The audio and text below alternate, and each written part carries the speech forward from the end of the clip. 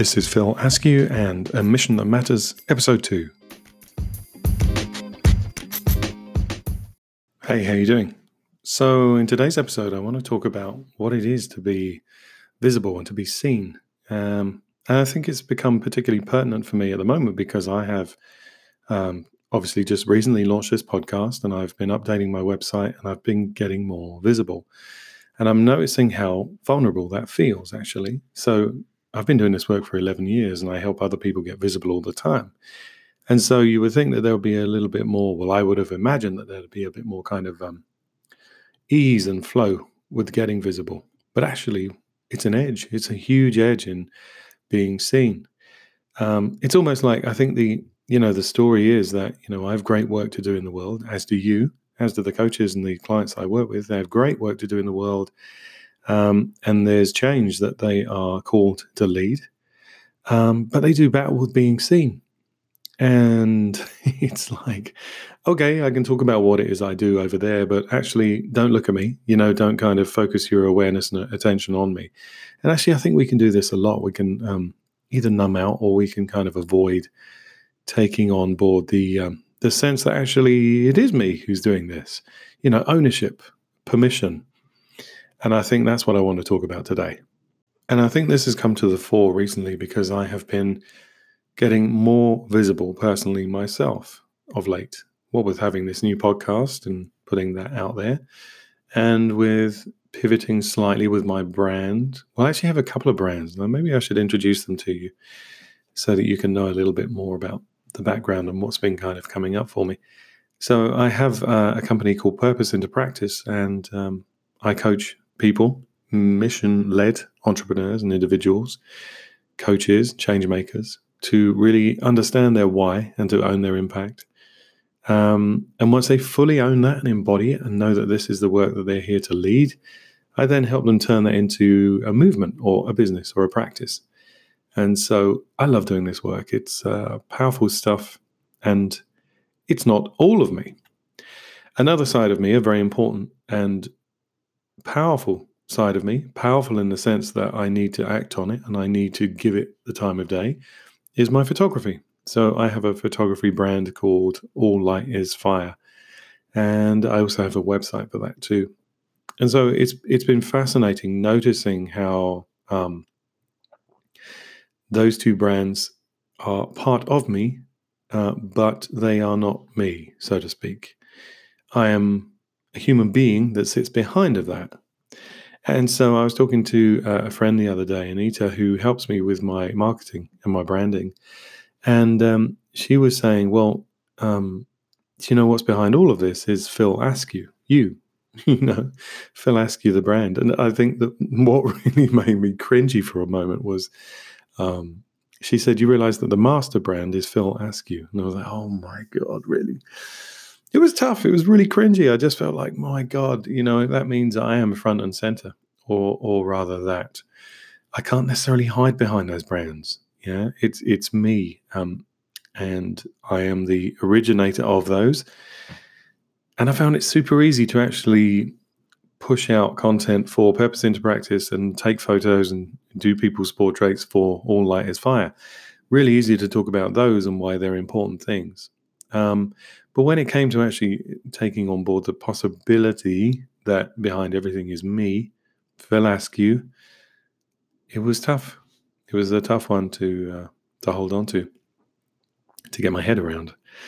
I did battle for many years when I started out life as a coach and being a solopreneur. I did struggle very much in getting visible. I think I would post stuff on Facebook and almost feel a little bit not ashamed, but a little bit shy of putting things out. I would have opinions and I would have ideas and I would share them in my status updates. And I would think twice about pushing return to publish them because it was like, well, who am I to have that opinion? And oh God, look at him, look at him with his with his powerful words. I didn't want to fall into that trap. And it was an assumption, of course. It was an assumption that, people were going to judge me. And of course, we have this inbuilt shame avoidant self, which makes us not want to stand out from the crowd. But the thing is, it's like, I thought it was my ego and I thought it was big-headed. And I would notice people putting stuff out in social media and in the live world, the actual physical world. And I would think, wow, there's photos of themselves, there's content that they've created, and I wouldn't judge it. I would look at it and think, well, that's useful to me. That's really um, right up my alley, or it's not. But I love what they're doing. I love the stand that they're taking. So it's not, oh, look at me. It's, hey, look at me. I'm helping you to do something different. So it was really interesting. The responses and the reactions that I got.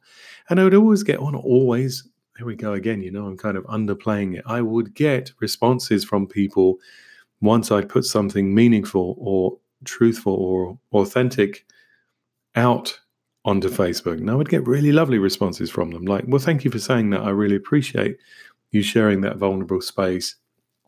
It means that I can do the same. So it was a really fascinating journey for me. And I'm still learning how to do it, how to unfold it further. So how do we genuinely put the work that matters to us out there and stand behind it and have the poise and the passion to talk about it from a place of courage and authenticity? Well, some ideas might be to make your individual mission be fully about them, fully about those people that you are impacting and are called to be in service of. And I think once we make the mission about them and we look over at a distinct demographic of people and we see the pain that they're struggling with, then suddenly, I don't know about you, but in me, there's a compulsion to, there's a natural shift which pivots from a place of, okay, so this is about me trying to sell what it is that I'm doing, talking about, wow, my coaching is this, that, and the other, through to a place of, I'm helping people resolve this particular pain. And when I do that, I notice that I can suddenly get on board with it and I get bigger, I get more visible, and I feel like I want to climb the mountain and plant the flag and tell people this is what I'm helping people with. Because I am a catalyst for change, if you like. What it is I do, coaching, is a catalyst. It is a kind of methodology for helping people change their perceptions and to see life in a different way, to open up possibilities. But then I have to think, for the sake of what? And for the sake of what is always a great thing, a great filter to run your world work through. It's like, why are you doing this? Why is it important? What is the impact that you want to have? And when we run it through that filter, I think we can suddenly own it and we can get bigger because we're called to help those people who we see struggling. So a great one to run it through.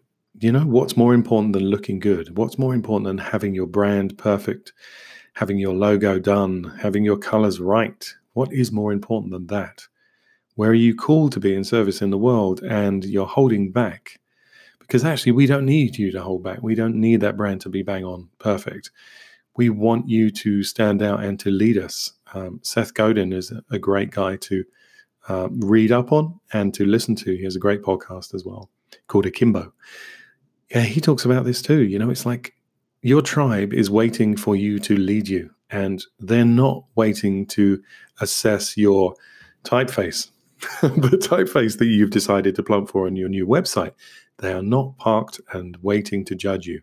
They are waiting to be led by you.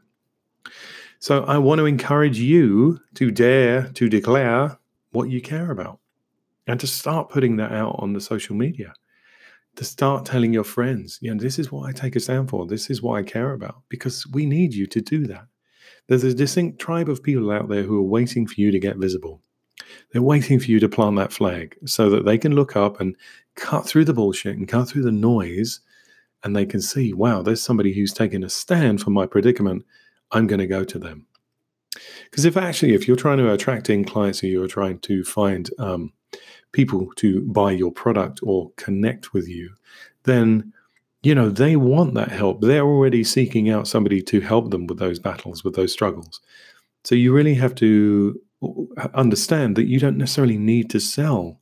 You don't need to sell yourself, but you need to declare what you take a stand for. And we're like waiting for you. We need to see you. This life is noisy, and we thrive on repetition and speed and content of delivery, or we don't thrive on that, but we're bombarded with it. And so when you can cut through that and you can elevate yourself above that and you can show that you take a stand for something, you're going to stand out from the rest of the crowd. And that's what we want you to do, because you genuinely have work to do in this world, in whatever form. You have a change to lead. And I want to encourage you to do that. Own your impact, my friends.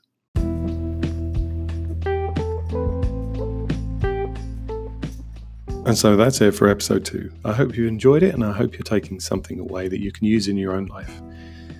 Please get in touch. Send me an email if anything's been provoked for you or has come up for you.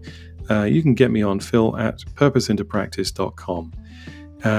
You can also send me a voice message if you are using Anchor to listen to this, or if you are a podcaster using Anchor. It's what I love about it. I received a few last time after episode 1, and it was really heartwarming to listen back to those and just to hear your voice. Sometimes this can feel like a one-way dialogue, one-way conversation, a bit of an echo chamber. So it's lovely to hear your thoughts and reflections after hearing the episode. Thanks a lot, and until next time, be well.